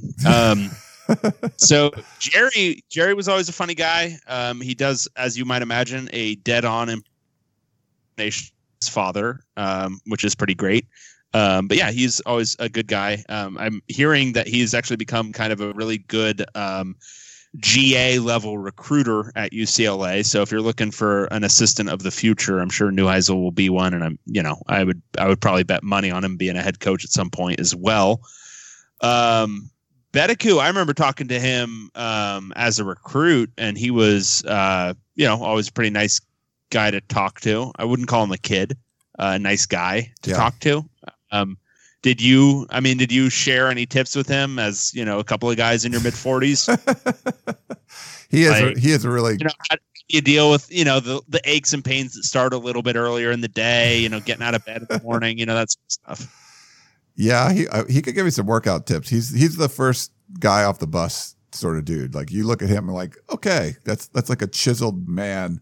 Yeah, he does look a little bit older. Very nice guy. He's in the transfer portal now, if I'm not mistaken. So we'll find. I don't think he's declared where he's going to end up, but sort of was like a raw football guy. Played a lot of soccer and stuff, I believe. But very super nice guy. Like you look at him and you'd be like afraid, just like he's so big, but like one of the nicest dudes around. So we'll find out where he's going to end up. We got an email from Ice Cold 1906 from the Bro Board, Dave. So one of your buddies. Ladies and gentlemen, the stories you are about to hear are true. Only the names have been changed to protect the innocent. Can you each tell us the wildest official visit story that you've heard about? I give you explicit permission to discuss basketball just this once if the stories are more salacious. So I've got one. I don't remember all the details of it, but it was super wild. I'm not going to use the name just because, these are secondhand stories, and I don't want to get hit with like a libel charge or something. There was a tight end who I believe Rick Neuheisel was recruiting at UCLA, who was known to party hard constantly. And on his official visit, there was a cocaine binge. There was a whole bunch of drinking. There was showing up late for several events on the official visit. There was showing up drunk to the Rose Bowl. Just being completely the entire time.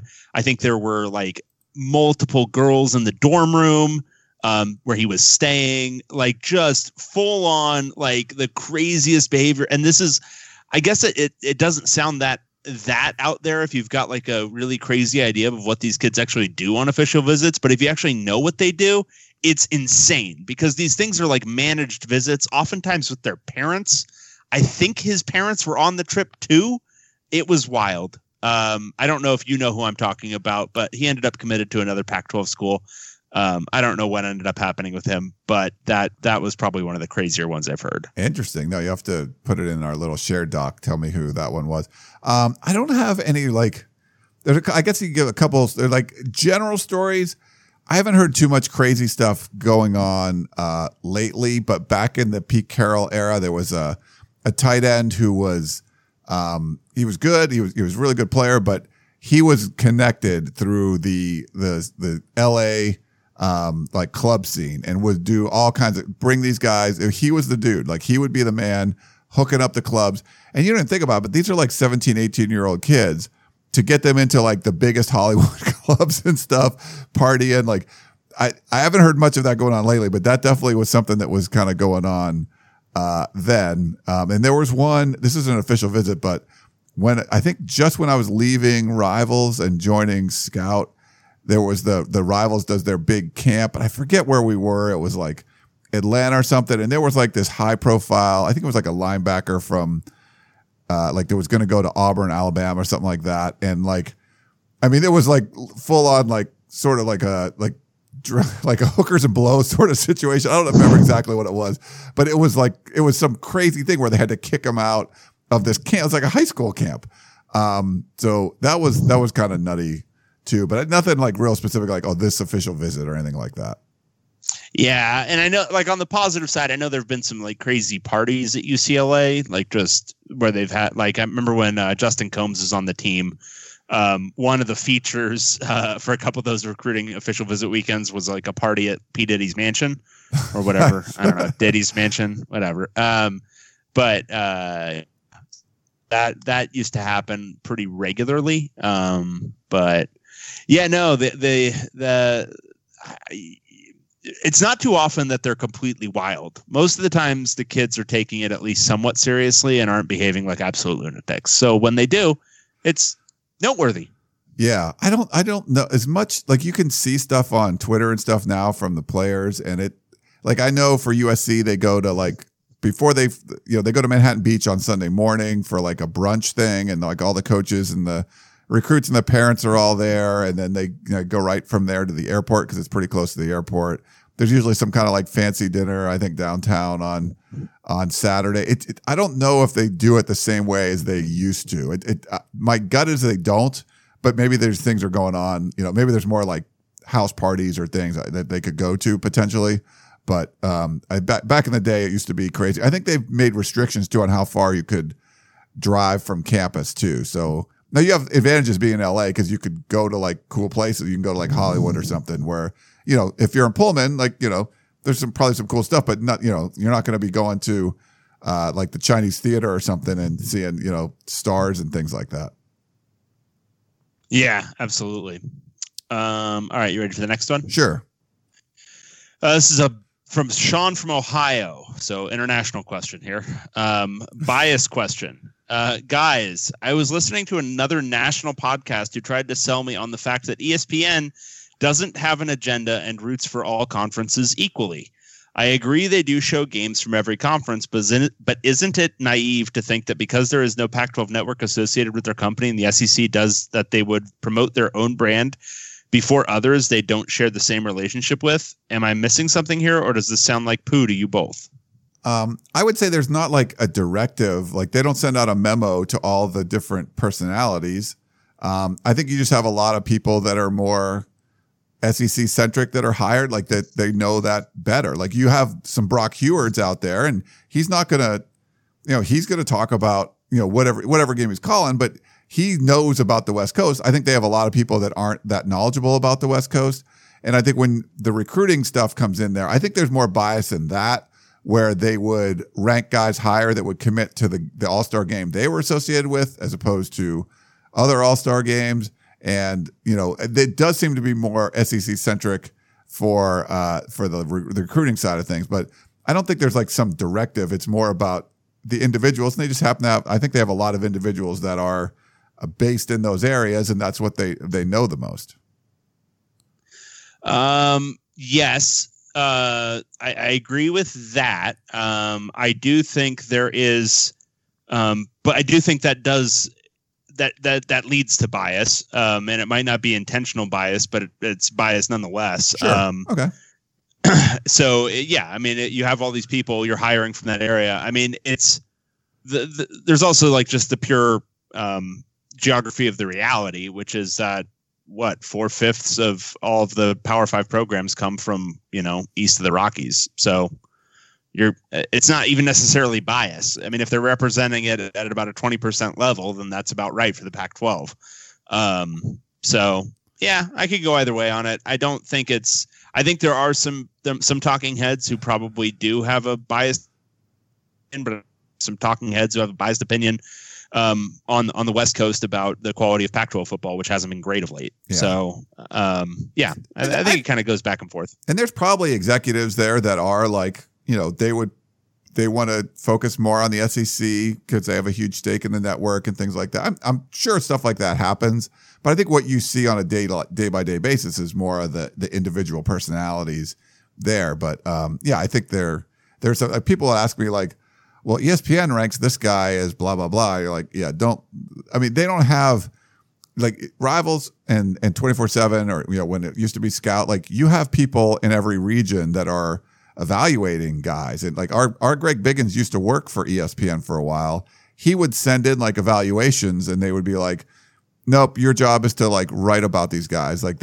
they would do all their evaluations from Bristol, Connecticut, or wherever it was. So yeah, I don't trust their rankings because it's not really, they don't have like boots on the ground looking at these guys in person. It's more just kind of it's more of a TV show that's doing rankings as opposed to just ranking guys across the country. Yeah. We have a question from Matthew from Mountain View. Podcast ideas for 2019. Hello, Ryan and Dave. I have a few ideas I wanted to suggest for the podcast this year.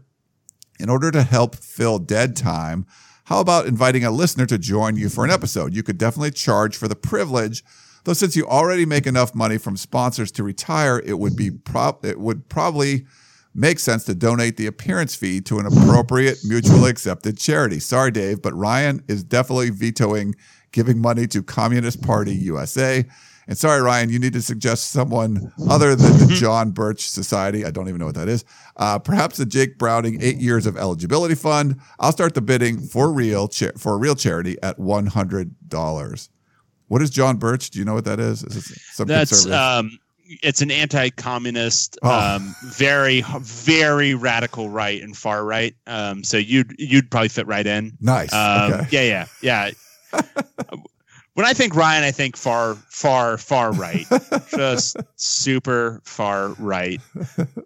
But yeah, no, and there's a whole thing called Bircherism, and it's basically the like far right conspiracy theories. Oh. That goes into all that stuff, so it's kind of cool. The Communist Party of USA, I don't even think exists anymore. I think that was part of the whole. Let's see. Do you still have your card? You were a card carrying member, right? I mean, if only. So they are still in existence, but I know the DSA is more the Democratic Socialists of America is actually the more popular one these days. Oh, okay.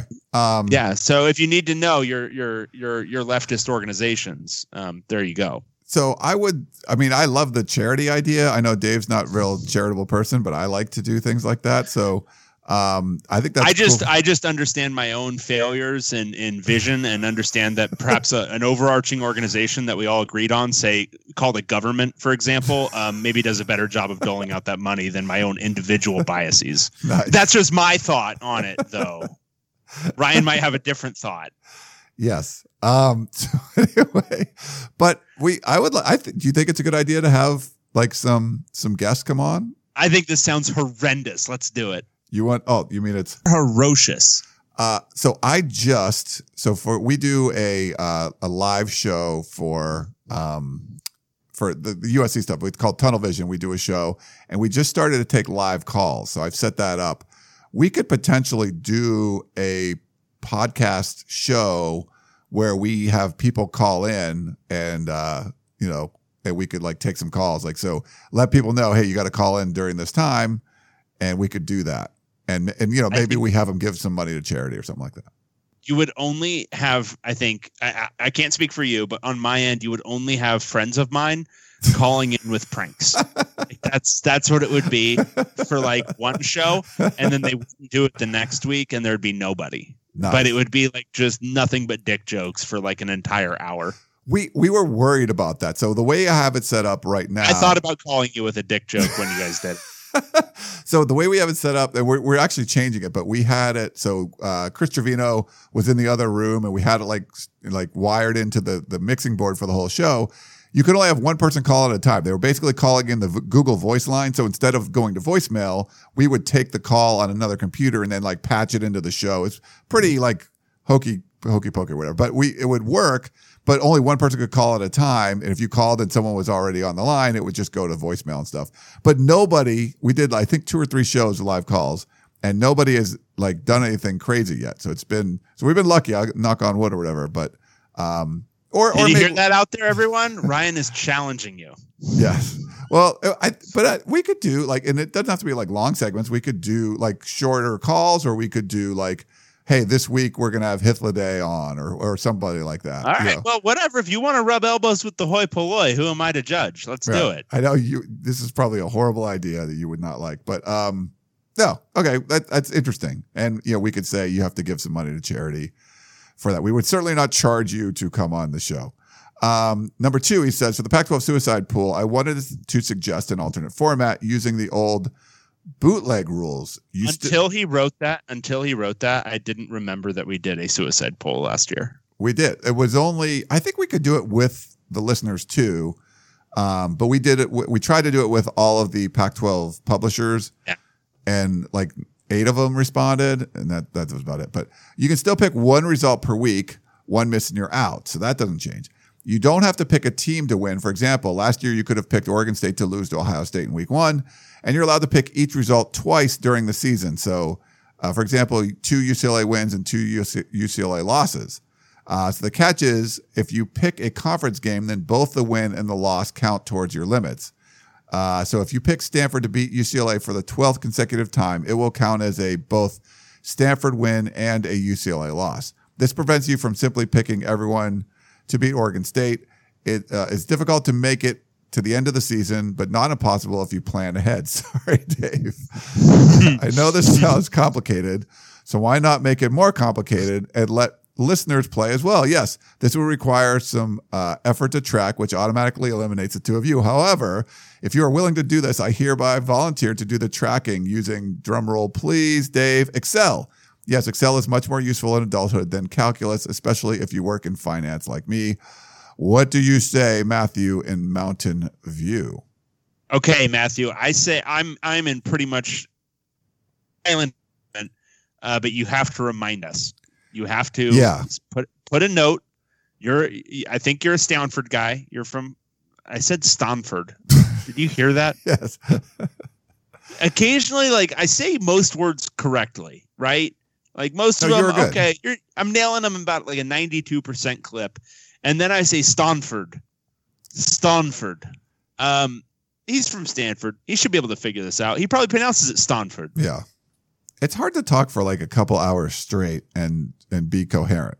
And it's hard to talk. I mean, honestly, if we're talking about that, I mean, it takes you a full like year of life before you're even saying a word. Think about that. Yeah. And we're up here, we're saying so many words. It like in an order that's supposed to matter. I know. We're conveying meaning. Like my 2-year-old, she doesn't convey any meaning. Like it's astounding. You know what? We're marvels. That's what I think of us. We are marvelous people. We are marvels. We're Captain Marvels. But those are good ideas. Remind us though ahead of time, and it'd be great. Yeah, we could have everybody. I don't know if we want to make it super complicated where you have to keep track of like I mean, I kind of just like the straight up pick someone to win, but we could do the more complicated one. I don't know. What do you think, Dave?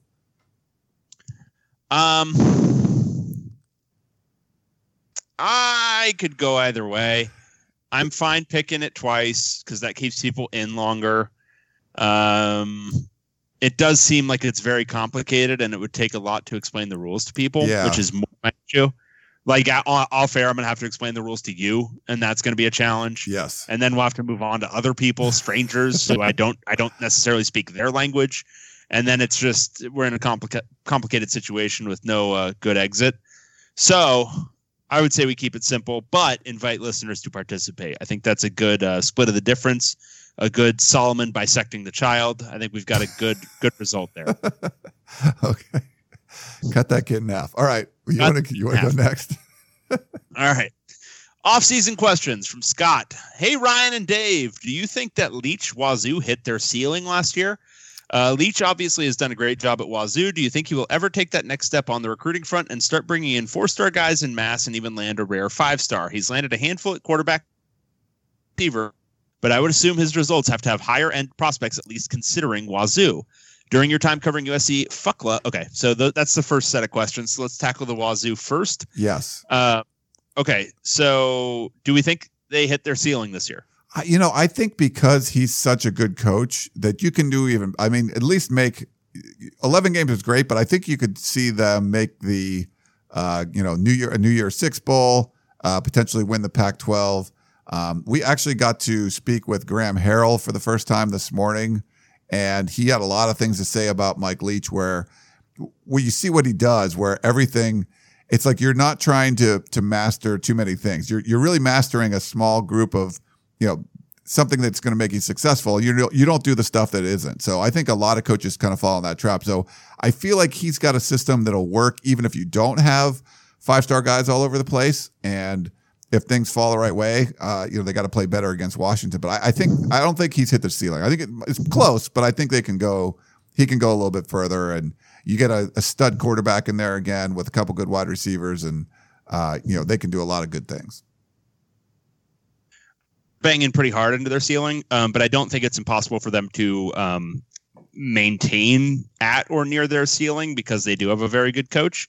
But look, they haven't been super competitive either with Washington. It's not even just that they're losing every time. It's that Washington has them figured out. He's got that off. No matter who's handling defensive play calling for Washington, they've got that offense figured out. So it's I'm in kind of wait and see on that after we bloodied our noses again picking Washington State last year in that game. And until they can do that, it's just hard to say that they're going to ever do better than what they did last year. And now that doesn't mean in an off year. I mean, you go 10-2. Sometimes that's going to mean you're third place in the league overall or fourth place in the league overall. But some years that might mean you won the whole thing. And it just kind of depends on what other teams are doing. I think their ceiling, independent of anybody else, it's kind of a 2-loss regular season. That seems about right. It's hard for me to see a Washington State team that schedules decently in the conference, which they didn't do last year. They played Eastern Washington, San Jose State, and Wyoming. That is ever going to go undefeated. And it's just, I don't know. It's hard for me to see 9-0 in the league either. I just don't think they get the talent. And without what you're talking about, Scott, which is a steady diet of 4 stars, throw away the 5-star idea, just a steady diet of 4 stars, maybe get 5 or 6 guys every year. Without doing that, I just don't know if you can do it week in and week out. I think Leach can get his team up to win some games for sure. But when you're facing off of it against a team that's just as well coached, that has more talent, and has your scheme figured out in Washington, and maybe with coaching upgrades elsewhere, maybe that's going to change it. Say USC as well, maybe next year, not this year, because they still have Clay Helton. But if you're looking around and you see the teams that have a similar amount of talent but also a pretty good coach, it's just, or have a greater amount of talent but also a pretty good coach, it's hard for them. It's hard for me to see them being so much better than everyone else from a coaching and schematic perspective that they're suddenly going 9-0. So 7-2 in conference 2. Yeah, that strikes me as ceiling, but that doesn't mean you can't win the conference. And even in a very strange year, make a playoff. Yeah. Things have to align, but it could happen. But yeah, more than that, I think it's possible, but I don't think you can call that a ceiling just because something is pie in the sky hopeful. Gotcha. Makes sense. And then during your time covering $C and Fuckla, so he's having some keyboard issues, it looks like. Who is the best player you've seen? Who is the most underrated? Who was the biggest bust? I'd go best would probably be Reggie Bush. Like, he was just ridiculous. Underrated, I'm having a hard time. I don't really, like, I mean, I don't know. Like, most of the guys were, you kind of knew who they were.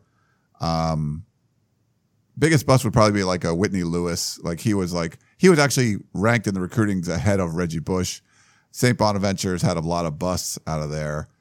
Him, like Ricky Town was a pretty big bust. I'd probably go with those guys. Best player I've seen. There's probably a handful of guys who are all somewhat equal. Maurice Drew was great. Mercedes Lewis was great. Brett Hundley was really good. What he did against USC every year was actually, I think, kind of raises him in estimation.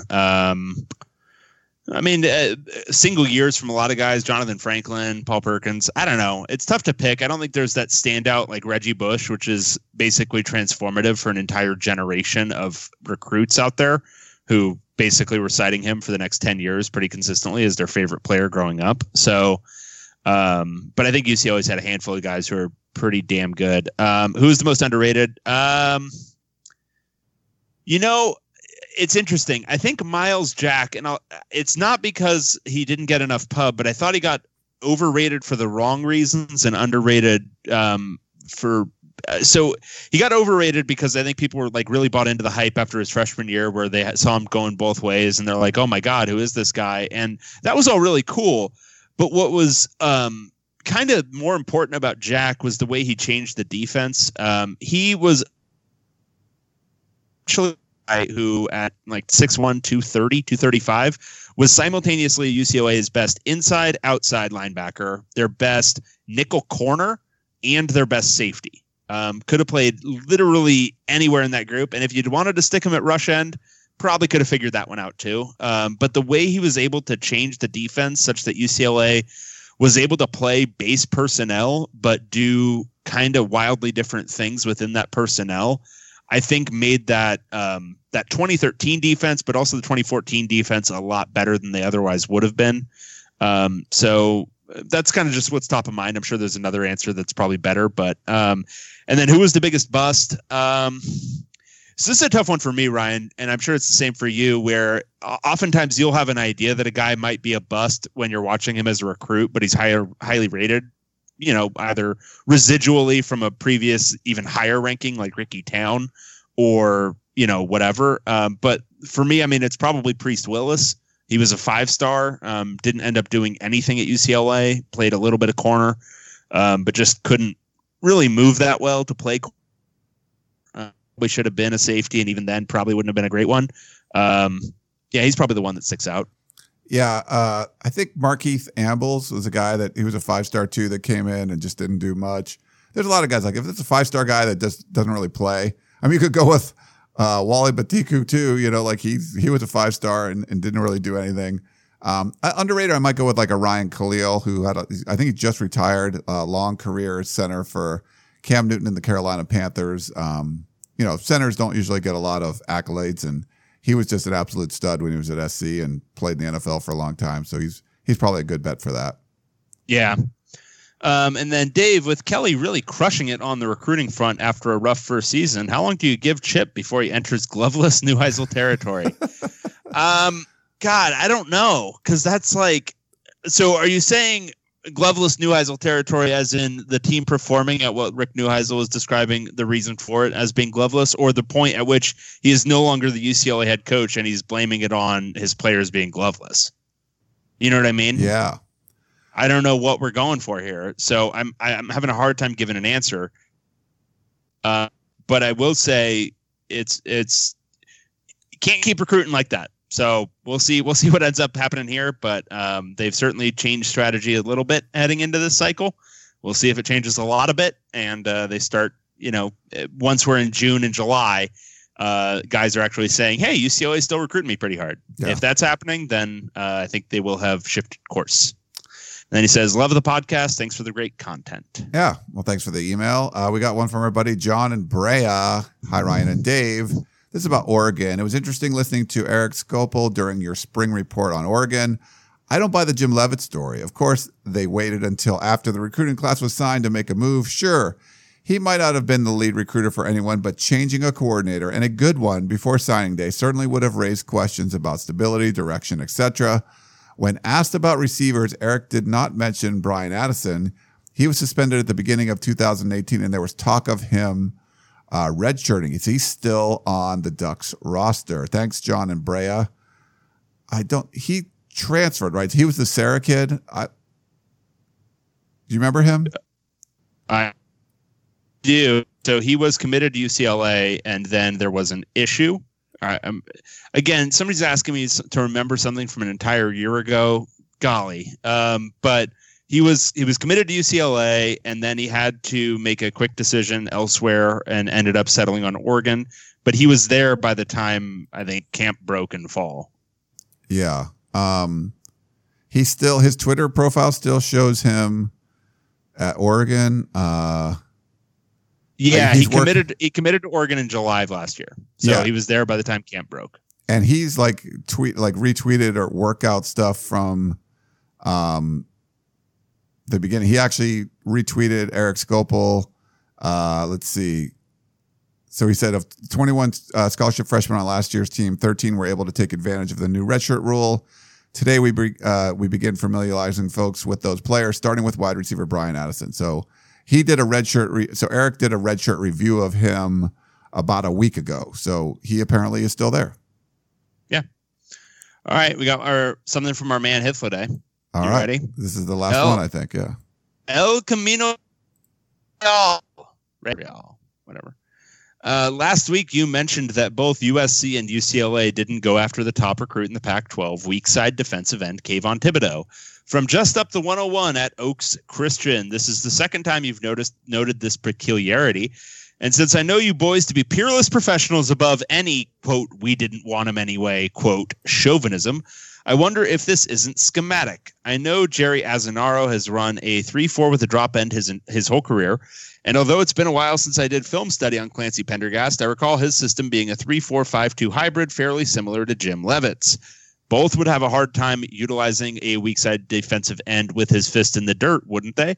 And if that's so, what do you make of the theory that's been floating around that the process of Thibodeau's and the rest of the Oregon defensive line recruitment also implies the Ducks have been planning on ditching Leavitt and moving to an even front for over a year? Have you heard anything like that in your circles?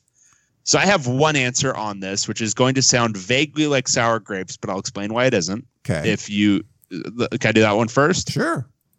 So what I heard very early on, and I even brought it up on this show, I think like a year ago, one of the reasons that he wasn't necessarily being recruited very hard was from UCLA's end, or I think maybe even includes USC. I can't speak for them at all, but there was some talk of not being super impressed with his work ethic, which is the sort of thing where I think that's a double-edged sword, is that when you're physically close and proximate to a recruit, you can hear information like that early on that might turn you off to a recruit that proves not to be true, because these are oftentimes 16, 17-year-old kids when you first hear about them.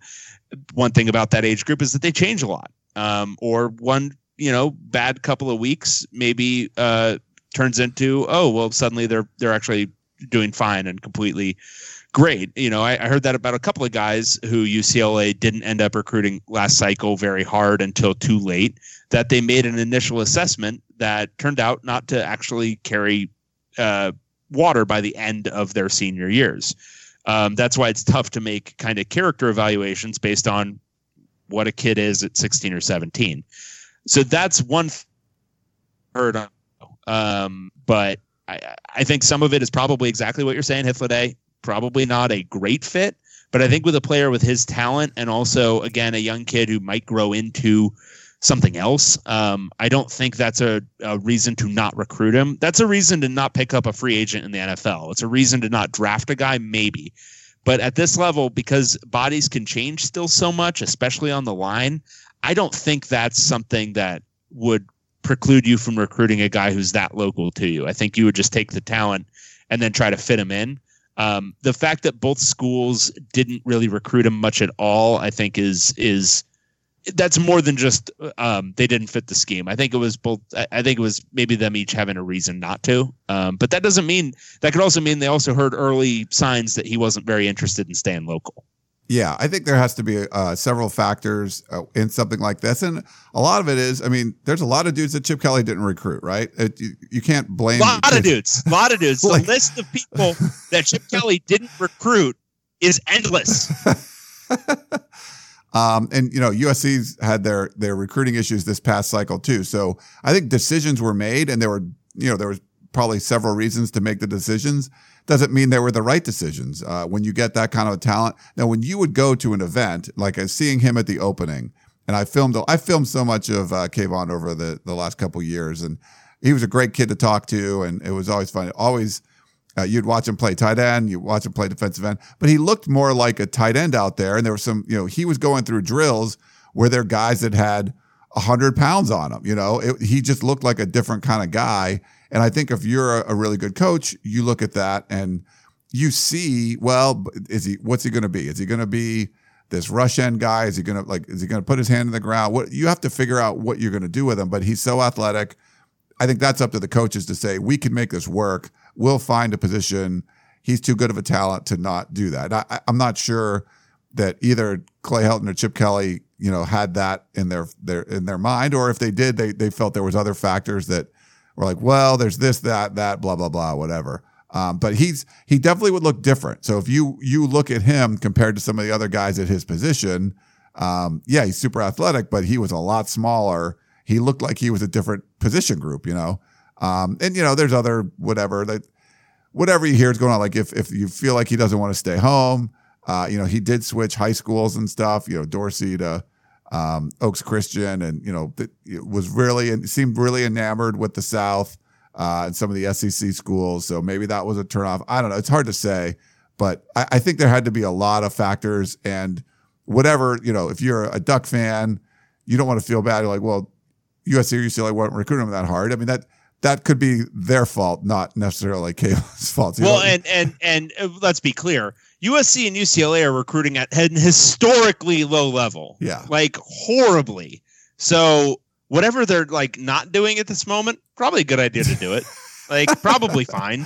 So yeah, you recruited Kayvon Thibodeau and got him. Great. He's probably going to be a dynamite player, like gonna generate like 15 sacks his freshman year. I'm almost certain of it. Yeah. But basically what I'm trying to explain is their rationale for not doing it.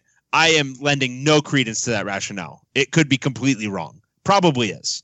But that's kind of what I've heard. So, yeah. Well, don't Hythloday, really, I wanted to say something really mean, I'm just kidding. We love you, Hythloday. I think he's going to be, my gut is he's going to be really good. For Oregon, and maybe it's not going to be instant impact. Maybe it takes him some time. We'll see what how his body changes. Longer time in the weight room and stuff. But I also thought Chip Kelly was going to kill it too at UCLA. So maybe I'm wrong. I don't know. We'll see. There's hope springs eternal. Sweet.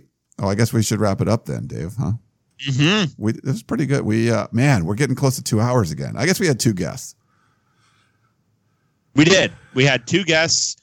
They were both great. Thank you again to Shannon and RJ for joining us today. And next week, we'll probably do UCLA and USC, right? Because they're both going to be breaking camp. Yeah, they'll be starting. So that might not be a bad idea. Yeah, I didn't really get into like some of the Graham Harrell stuff. We finally got the guy's been on campus for a month, and we finally got to talk to him. But yeah, we'll talk about some of that next week. So yeah, if you happen to have any, cute. It's so cute that you're like frustrated that you don't get an assistant coach when there's not even practice going on.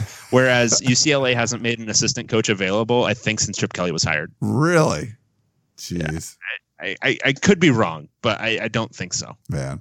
But if you have any SC UCLA questions, you can send those in, to the email address or tweet us, whatever you want to do. That's good stuff. All right. Well, that's David Woods. I'm Ryan Abraham. Thanks for tuning in to another edition of the Podcast of Champions, and we will talk to you next time.